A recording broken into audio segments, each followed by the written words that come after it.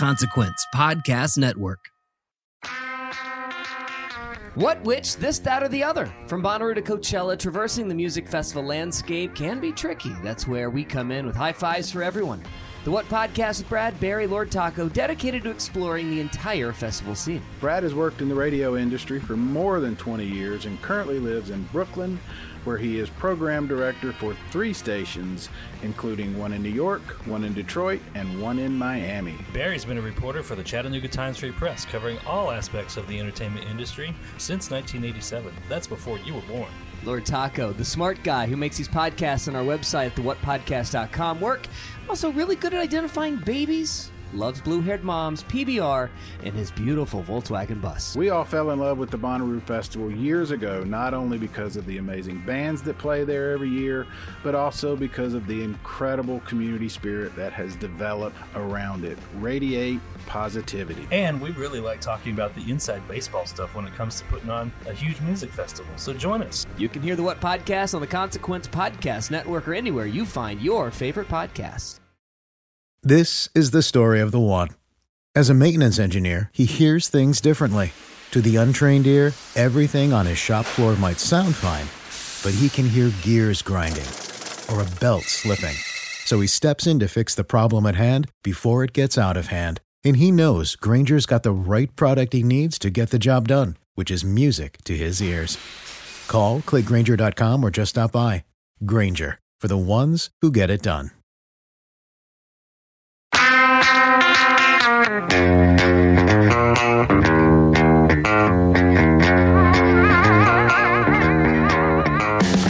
As we get closer to one of the biggest Bonnaroos in history, we talk to the biggest artist in the What Podcast history.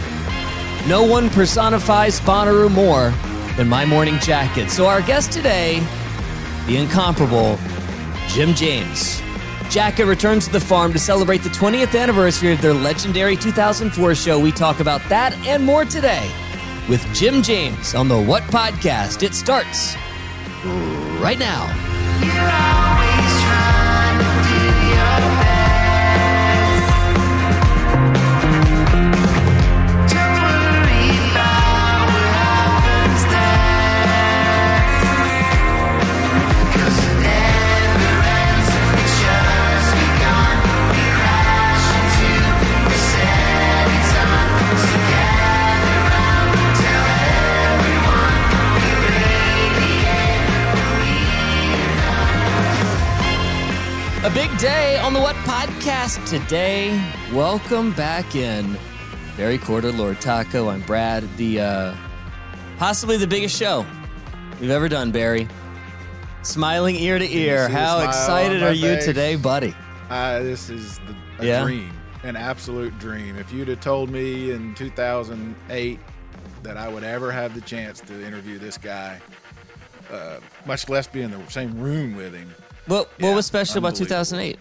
That's when I went to the first one just for the day. So 2007 was my first. So 2002, Bonnaroo. you went and you just spent a day there just to see what it was like. Yeah, didn't really do much. Right, went for the paper. Did you go after you heard about the news about traffic, or had you already planned on going? Yes, I got to work, and the bosses said traffic is backed up. You know, Get there. Almost to Nashville going that way, and almost Chattanooga going our way.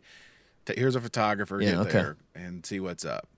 And got there, and they, just like always, we dreaded the traffic, dreaded standing in line, walked right in, walked into Bonnaroo and saw a kid smoking a bong in an inflatable bong. And I was like, this is a little bit different. This is kind of cool. And we did our job and left, and I thought I would like to go back, but I didn't camp, had no interest in camping in a field for 4 days. But in 2007, they decided that because I was salaried and they were tired of paying hourly people, that I was the entertainment writer, I should go.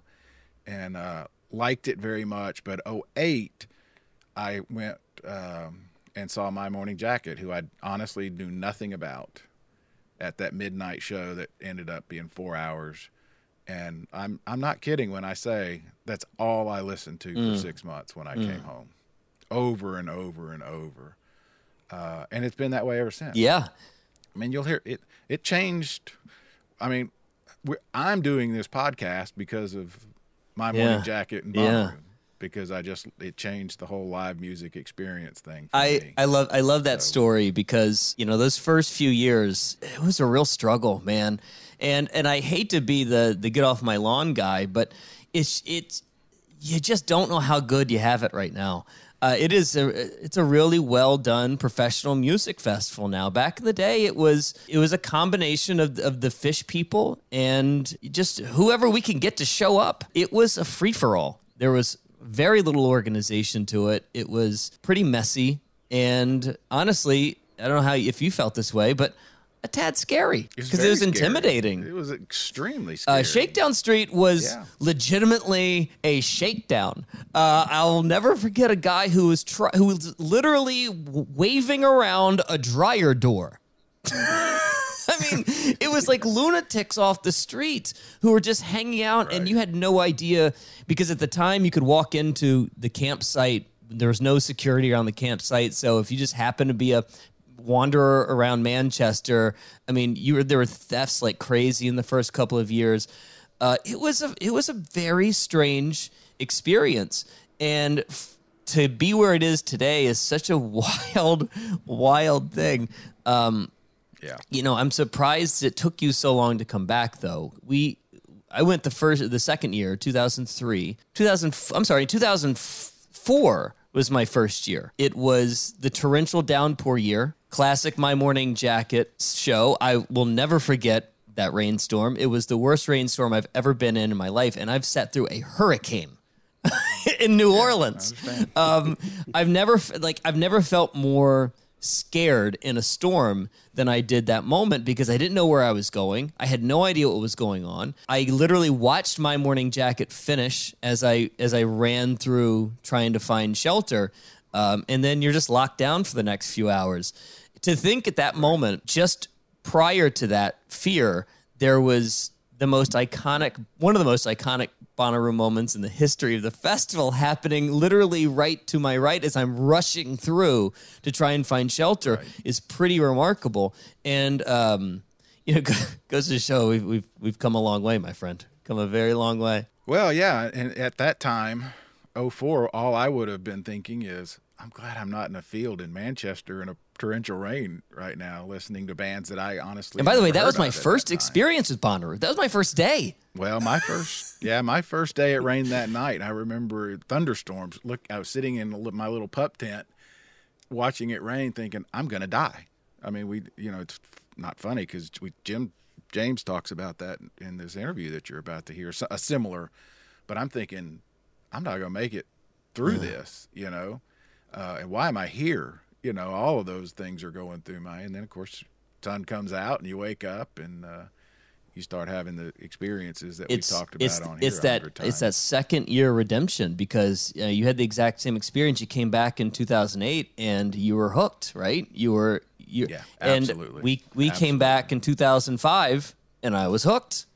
Something just happened. I had sworn that I was never coming back. I had such a terrible, miserable experience that first year. I was like, I'm not doing it. But the second I got back in, something happened. That magical Bonnaroo moment happened and just hit me, and I, been a sucker ever since.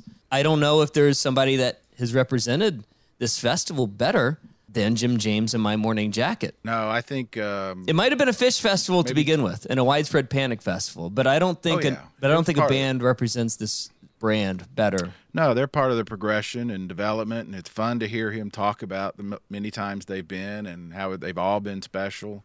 I guess it was 15. I remember being there, and a young person, she was probably college age, we were talking, and she said, My Morning Jacket is the perfect Bonnaroo band. And I obviously was already thinking it, but to hear it from someone else, especially someone of a much younger generation, I mean, yep, I can't think of another one. And I know that this may fall on some deaf ears for some of the younger listeners and patrons of this podcast. But the roots of this festival go right through My Morning Jacket. 2003, 2004, 2005, 2006. That's when this thing was really built. And the thing that you're celebrating and going to every year is made possible by, bands like My Morning Jacket and Humphreys McGee. And I know it may not be for everybody, but I hope that in the God knows how long this My Morning Jacket set's going to be, even if you don't like them, I hope that you go and, give them back something that they've given us for 1, 2, 3, 4, 5, 6, 7, 8 years. If nothing else, just out of respect, I hope that, you at least show up and spend a few minutes with My Morning Jacket. We didn't spend a lot of time talking to it, and it comes at the end, but he mentioned something that I think is a key element, and that is that idea of the bands hanging around, going to see each other. I mean, we've heard about that anecdotally over the years. David Byrne riding around on a bicycle from stage to stage, those kinds I'll never of forget things. seeing Springsteen on a golf cart high-fiving everybody through the crowd. But that's the kind of thing that makes it special, right? You never know what you're going to see. It never feels like the bands show up on their bus, go on stage, do their usual 90-minute set, get back on the bus and leave. It's a community, backstage, front of house, center row, camping, all of that. And it was really interesting for me to hear him talk about sort of he misses some of the old days when it was a little looser and they can do that, because that's a huge part of what the vibe was for me that I fell in love with so early. Was like, this is just different. Everything about this is different. And even you'll hear him talk about their band's first year when the answer to everything was yes. Well, can we do this? Yes, if you haven't picked up yet, Jim James is our guest today, and let's wax poetic about him afterwards. But this is a big one, Barry, because they're celebrating the 20th anniversary of that magical 2004 show, and it's a multi-part series of all of the other great live shows in the history of My Morning Jacket. One of which happens to be Volume 3, which is the 20th anniversary of the Bonnaroo show. It's Return to Thunderdome. Bonnaroo 2004, Return to Thunderdome. I don't understand what the significance of Thunderdome is. Is that what? I don't either. I don't know. Okay. All right. Without further ado, I'm really, really happy about this. I can't believe. I don't know. We'll talk about how it came to be after we talk to Jim James of My Morning Jacket. An honor on the What Podcast. This is the story of the one. As a maintenance engineer, he hears things differently. To the untrained ear, everything on his shop floor might sound fine, but he can hear gears grinding or a belt slipping. So he steps in to fix the problem at hand before it gets out of hand. And he knows Granger's got the right product he needs to get the job done, which is music to his ears. Call, click Grainger.com, or just stop by. Grainger, for the ones who get it done. When you need mealtime inspiration, it's worth shopping Kroger, where you'll find over 30,000 mouth-watering choices that excite your inner foodie. And no matter what tasty choice you make, you'll enjoy our everyday low prices, plus extra ways to save, like digital coupons worth over $600 each week. You can also save up to $1 off per gallon at the pump with fuel points. More savings and more inspiring flavors make shopping Kroger worth it every time. Kroger, fresh for everyone. Fuel restrictions apply.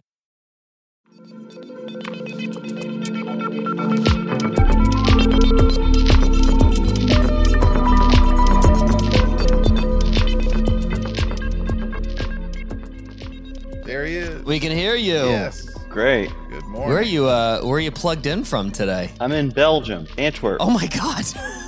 Yeah. Oh my God. Well, wow. I can't. Wow. You might be our longest, long distance caller. Long time, first time. I'm pretty sure. Jim, honor to have you with us. Brad, Barry, Lord Taco. We, I don't know if you know much about this little venture of ours, but we started this in the spirit of Bonnaroo, and I don't know, maybe arguably, no person and no band personifies Bonnaroo more than you and My Morning Jacket. So this is sort of like the grand. Barry keeps calling My Morning Jacket and Jim James our white whale. And you joining us today is a high honor, my friend. Oh, thanks so much. Thanks for having me. And I mean this with all sincerity. we've said on this show that Bonnaroo changed our lives, and you guys in '08 for me were a huge part of that. I left there and listened to nothing but My Morning Jacket for about 6 months. Nice. So, that's the Nice. truth. That was sort of like rehab for you. It reintroduced the fun of live music Oh, that's awesome. for me, and so I want to start with that. Brad's been in radio 20 years. Was in newspapers for 37 years. Wow. So live music had sort of gotten cookie cutter, kind of stale. You know, all the shows seemed like they were set on the same schedule and choreography and everything. And then Bonnaroo and you guys happened. So I don't want to do all the talking because I know we're here to talk about '04, but I wanted to just sort of set the stage there. And I don't know, Brad. I know you were making notes. I'll let you. No, go I mean, first, and then I have. I think that it starts, just in general about your feelings about Bonnaroo. What does Bonnaroo mean to you specifically in My Morning Jacket? Well, I mean, Bonnaroo for us was really the first place we ever experienced anything like that. We had really only played like clubs, and we had done like a couple festivals here and there, but that was the first time we'd ever really experienced the what it was like to kind of go to another world, like an alternate reality.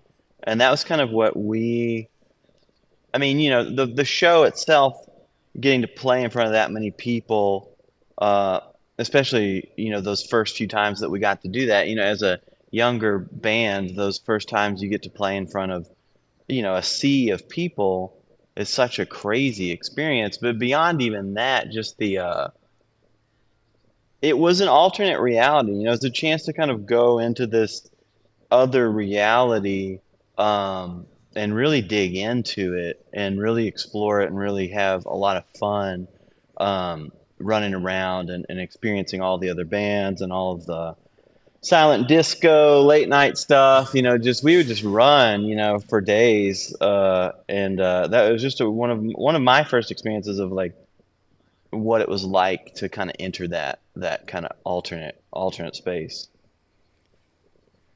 Along those lines, and how much did you know ahead of time? What was your anticipation or perception? I mean, it was all so new.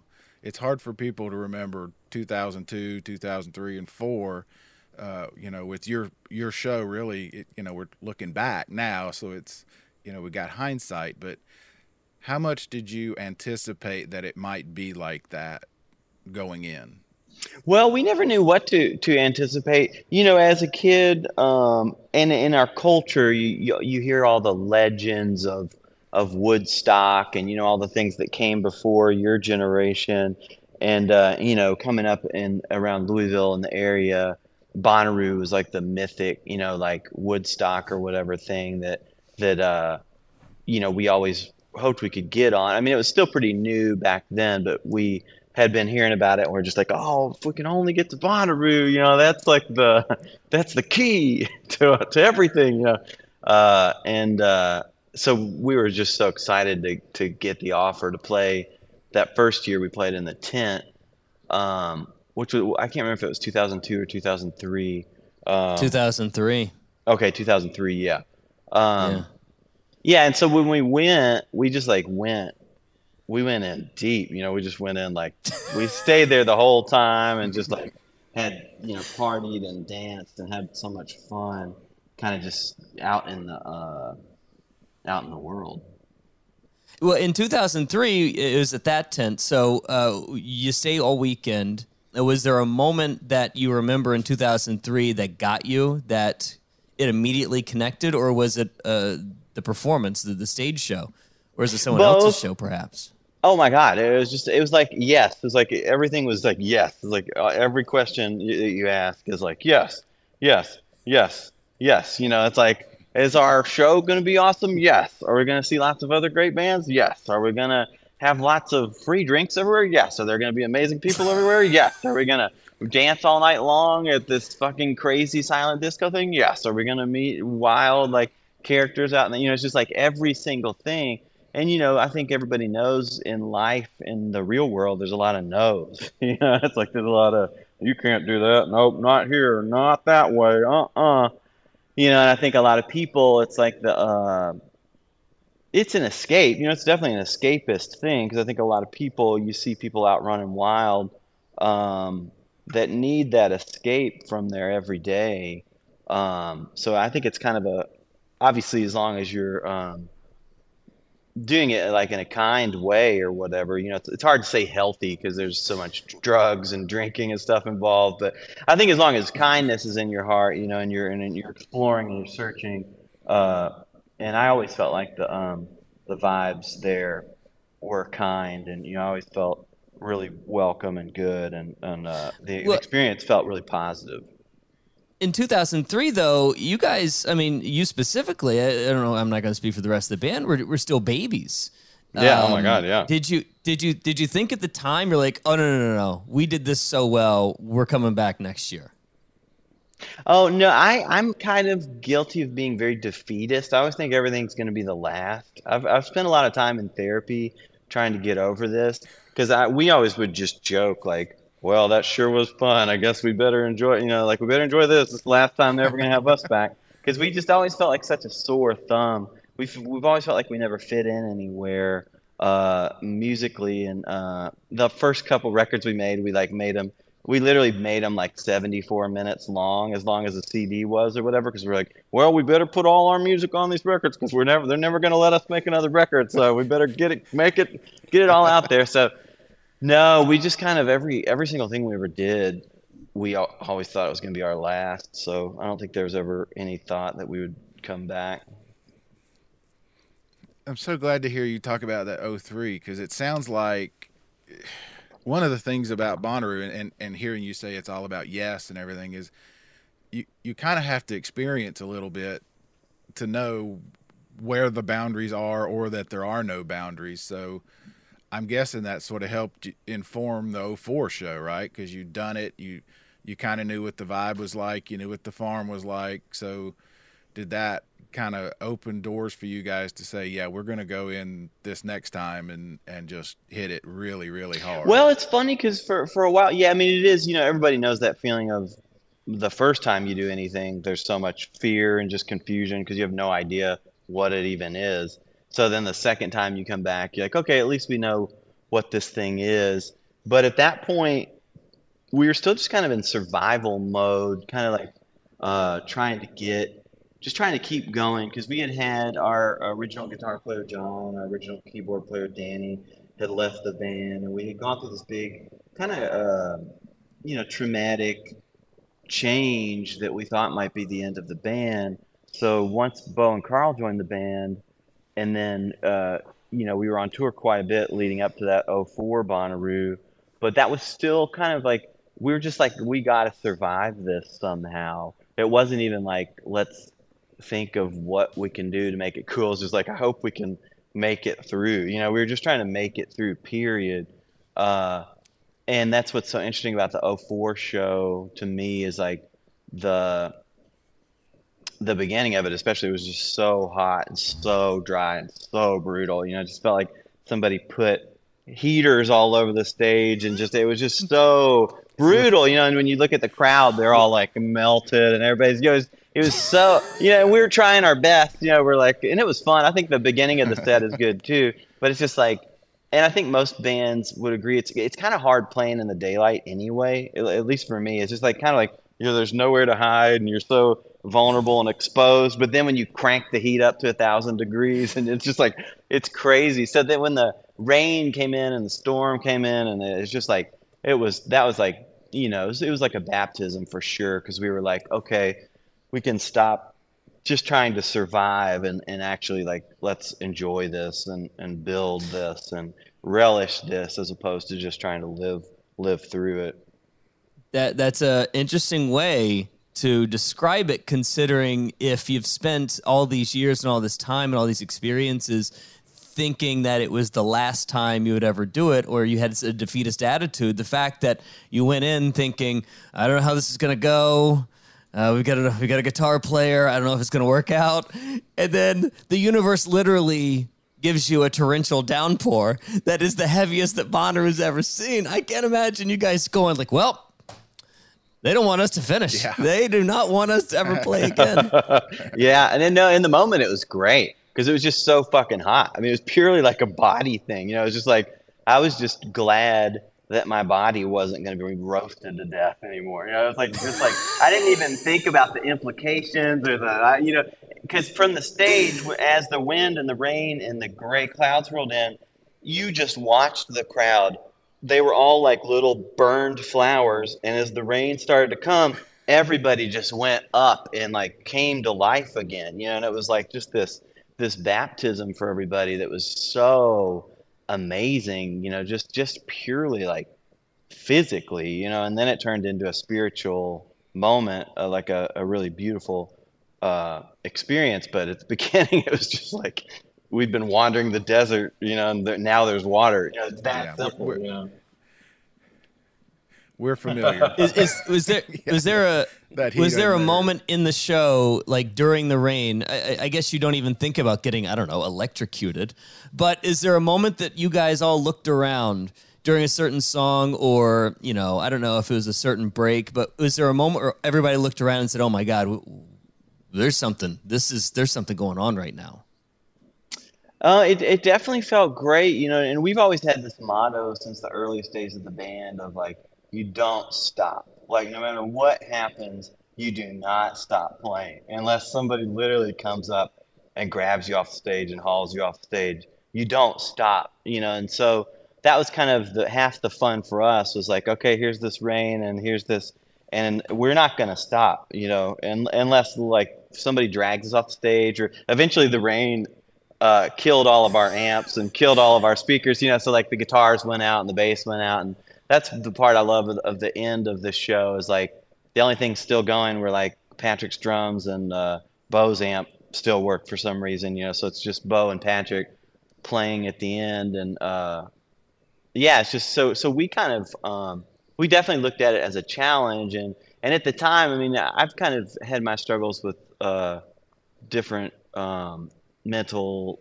problems or issues, and at the time I kind of hoped that I would just get electrocuted or something because the force of it was so powerful that, you know, running around in my bare feet and all that water with all the wires and stuff, and I still remember the visceral feeling of like my bare feet in this pile of wires with all this water full, you know, like this water up to my you know, covering my feet, and I was just like, man, like if I get electrocuted right now, like that what a cool doorway this would be to walk out of this fucking crazy life that I've struggled with so much. And I'm glad that didn't happen, but at the time I was just, you know, that was kind of part of it for me too. I was like, maybe this is my way out. I mean, Jim, I don't want to take this to a dark place, but afterwards, did you sort of reflect on that and say to yourself, "Ooh, that was maybe not the right way to think about that"? No, I mean, I've just gone up and down my entire life. You know, sometimes I've really enjoyed life, and I mean, whatever everybody does, you know. But sometimes Sure. I just really have struggled and not enjoyed this realm, and I have just not really. So I've kind of gone up and down with thoughts like that, and luckily I've spent a lot of time in therapy and doing a lot of work on myself, and I don't feel like that anymore. But Well, thank God. you know, it's God. just kind Good of for a you. weird.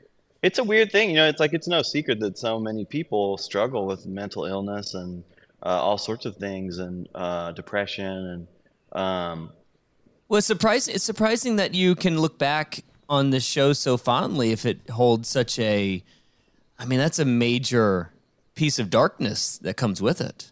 well, that's always been a part of my life, though. And unfortunately, I've had a lot of friends that have committed suicide, and a lot of my heroes, you know, I've seen die from suicide and drug addiction. And, you know, it's something that was always in the back of my mind. And I'm so glad that I never fully went there or whatever. But it's like, you know, a lot of people who struggle with depression or mental illness, you know, it's like suicide's this kind of fucking being that's with you all the time. It's like sometimes it's like leaves and you forget about it, and other times it comes back and it's like, yeah, what do you think? And what do you think is now the time to walk out the door or whatever?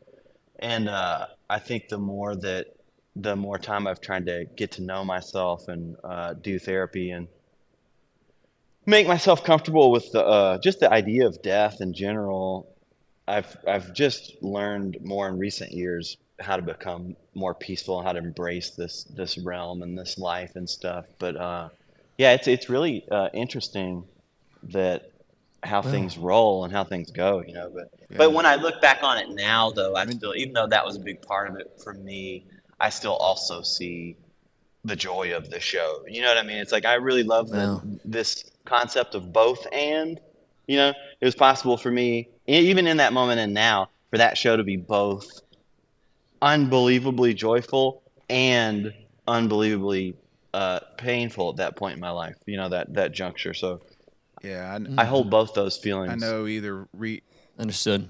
either from reading or hearing from people, it's that weird dichotomy of you're in front of 80,000 people being loved, and yet you're having these dark thoughts. It's kind of a guilty. Why are they here listening to me? Man, I'm glad they're here listening to me. Yeah. Struggle, I guess. At what point? This show, and I don't mean to change your subject, Brad. If you have another. At what point? This show is so legendary. Obviously, it's 20-year anniversary, and you guys are releasing a double vinyl set on the 9th of June, which, by the way, I've ordered and I can't wait for it to get here. At what point did you know it was a special show? Oh, man. And I don't mean necessarily during it, but maybe months and weeks after. Oh, right when we walked off. How did it change the attitude of the band? Oh, right when we walked off stage. We all just huddled right there on stage, and we were just so stoked, so excited. We felt like we won the Super Bowl or something. We were just like so. It was so beautiful. It really felt like a baptism and like a securing of that we were supposed to be a band. That Carl and Bo really fit in, and they really made it through this challenge. They didn't run. They didn't get scared by the rain and run off stage or whatever. It was like this thing that we were like all in it together. So it was really like the baptism of what My Morning Jacket was meant to be and has been. It's Bo and Carl. It's their 20th anniversary as well. So the majority of the band is them. And so it was the beautiful beginning to that.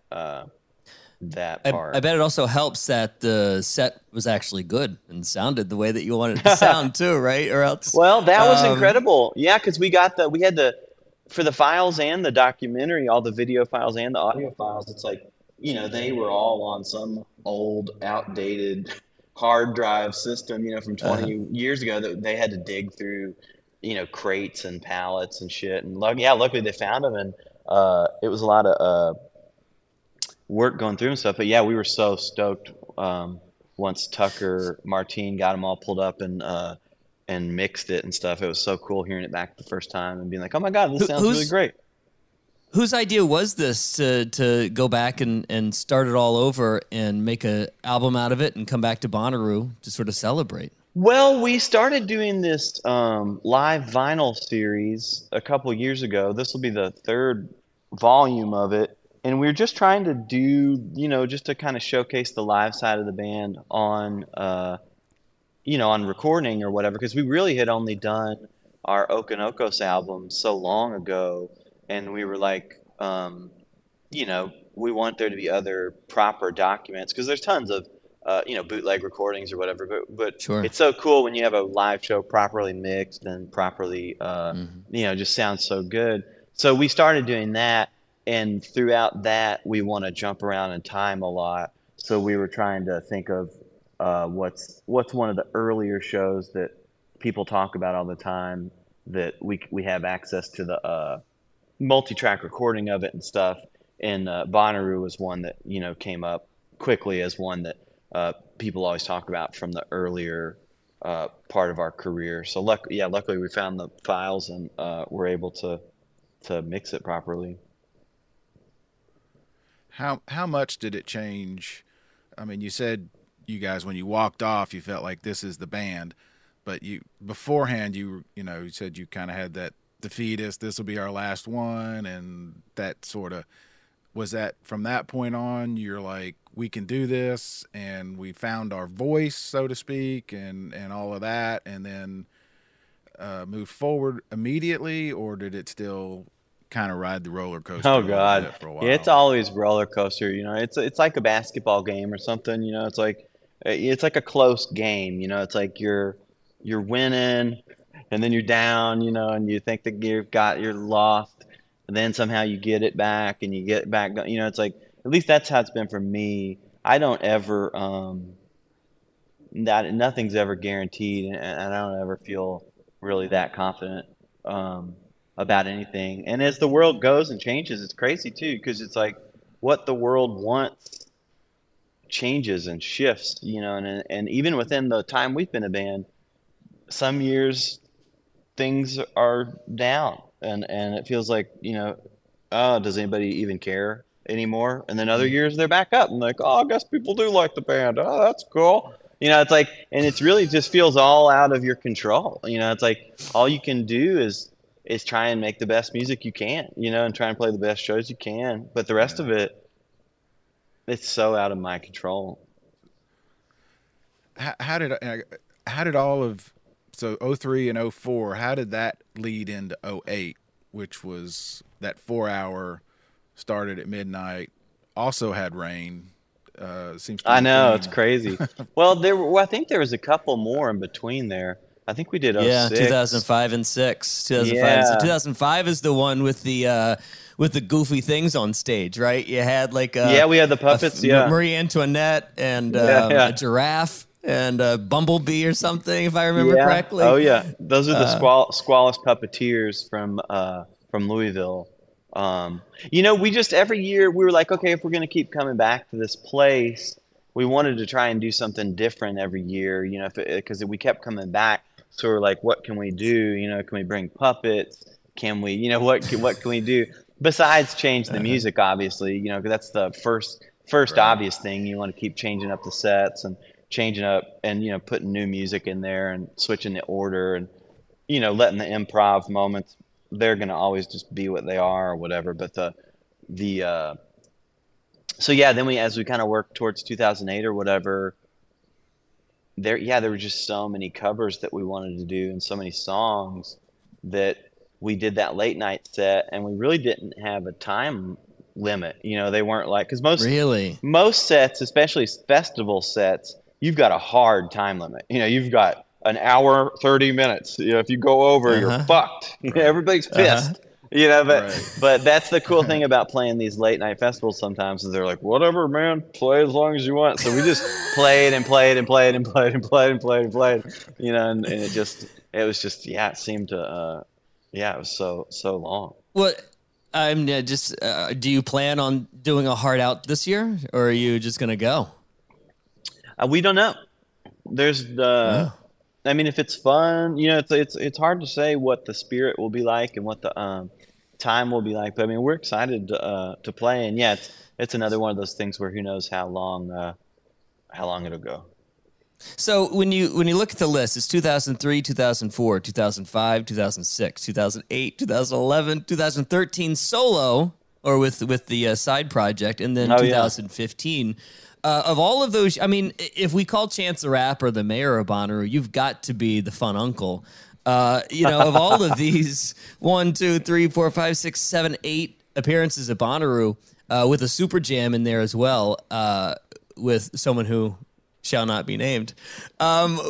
Which one's your favorite? Do you have a specific memory that sticks out for you? God, I mean, doing that super jam with John Oates was so beautiful. Like getting to collaborate with him and all the different. I mean, there's so many different moments, so many different people. It's like so many different. It's really it is like a blur of light or something. You know, it's kind of like looking back on your life on your deathbed or whatever. There's just like so many things that were so beautiful, you know, and so many things that were trying and hard, and so much love and so much joy so much exhaustion, so much heat, so much wetness. You know, it's just like it really is a little capsule of it's Sounds another like every life. relationship I've ever been in. Yeah, right. I mean, it's just like it's another life. It's just another lifetime, another part of this existence that's just like a little different. You know, it's like a little um it's somewhere you get to go run wild, wild and free, you know, in this different way.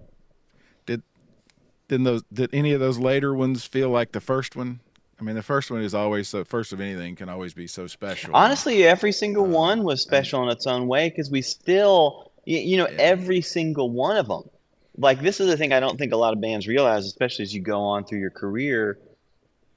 At least for us, like every fucking time we play, we're like, we gotta bring this shit because if we don't, this could be over. You know, if people come and see us and they're like, oh, they suck this time. You know, 2004 is great, but 2006 they sounded like shit. You know, they were half drunk and like could barely play. You know, it's like so. It's like we've always taken it really serious. Like tonight, for example, we're in Belgium, where basically our career started in Holland and Belgium, and it's like been a long time since we're here, and so we're playing Belgium tonight, and it's like we better fucking be good, you know, or else people are gonna see us and they're gonna be like, oh, they used to be good so long ago, back in 2002, they were so great, but now they suck, you know. It's like so there's that kind of pressure, you know, that comes in that's part of the deal, you know. But yeah, so every Bonnaroo we've ever done, we're like, fuck, man, how do we like up the ante? You know, how do we Sure. beat 2004? How do we beat 2008? You know, like, how do we keep this fun? And I think now it's like, I don't know. Yeah, it's just like that's been a big part of it. And also have fun, you know, like how do we do this and have fun too? But the fun part Sure. a lot of times isn't in your control either because you know, you might want something to be fun, but then your amp breaks or your guitar's out of tune or you feel like shit that day or you're sad or depressed. And, you know, it's like fun you can't always force to happen. Are you a fan also? I'm assuming that you are of the farm and the artists that are playing. How much time does the band and you spend on a normal Bonnaroo year just meandering around watching other stuff?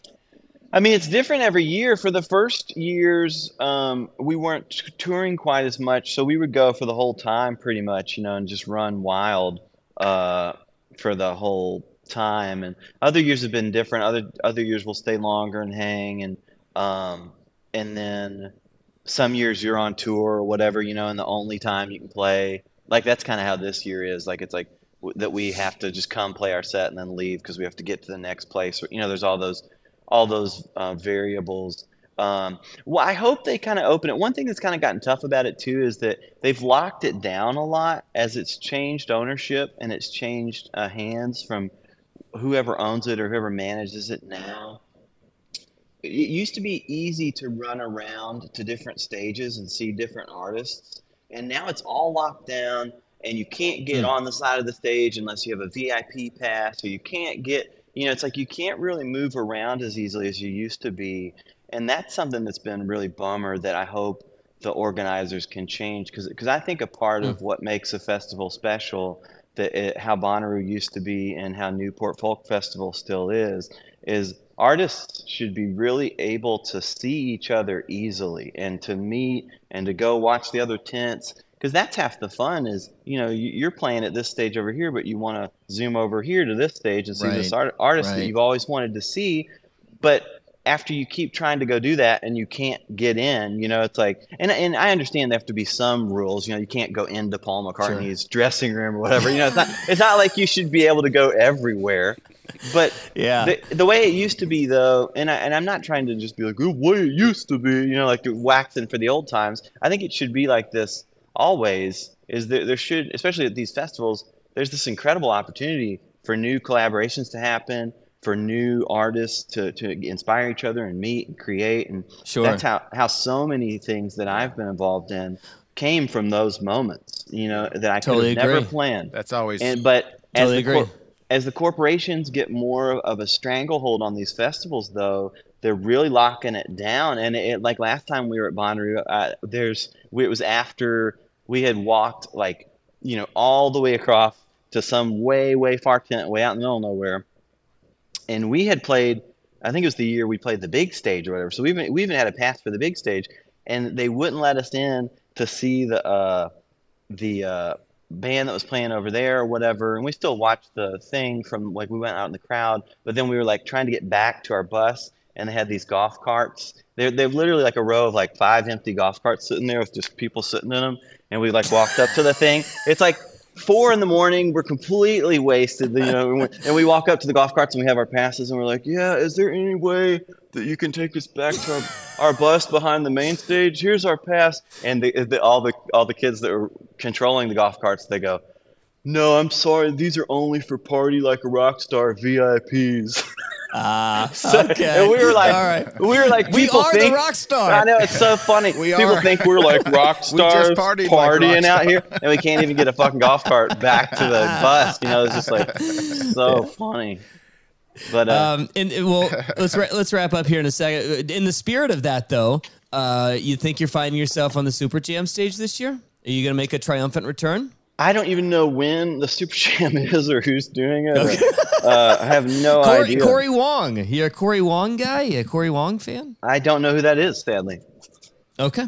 All right. Well, but I'll check them out. Writing that down. All right.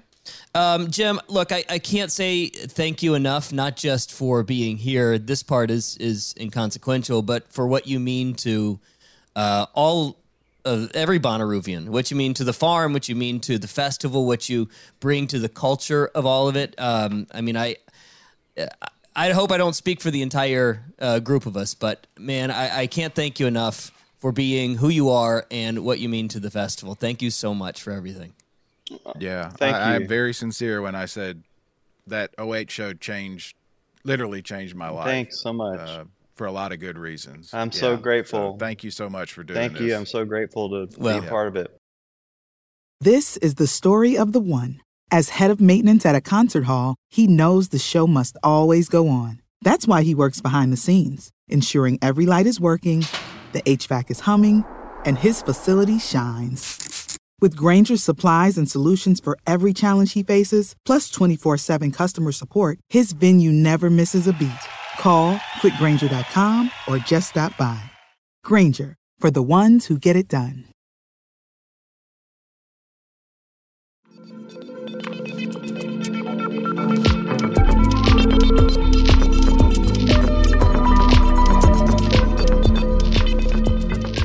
Jim James on the What Podcast.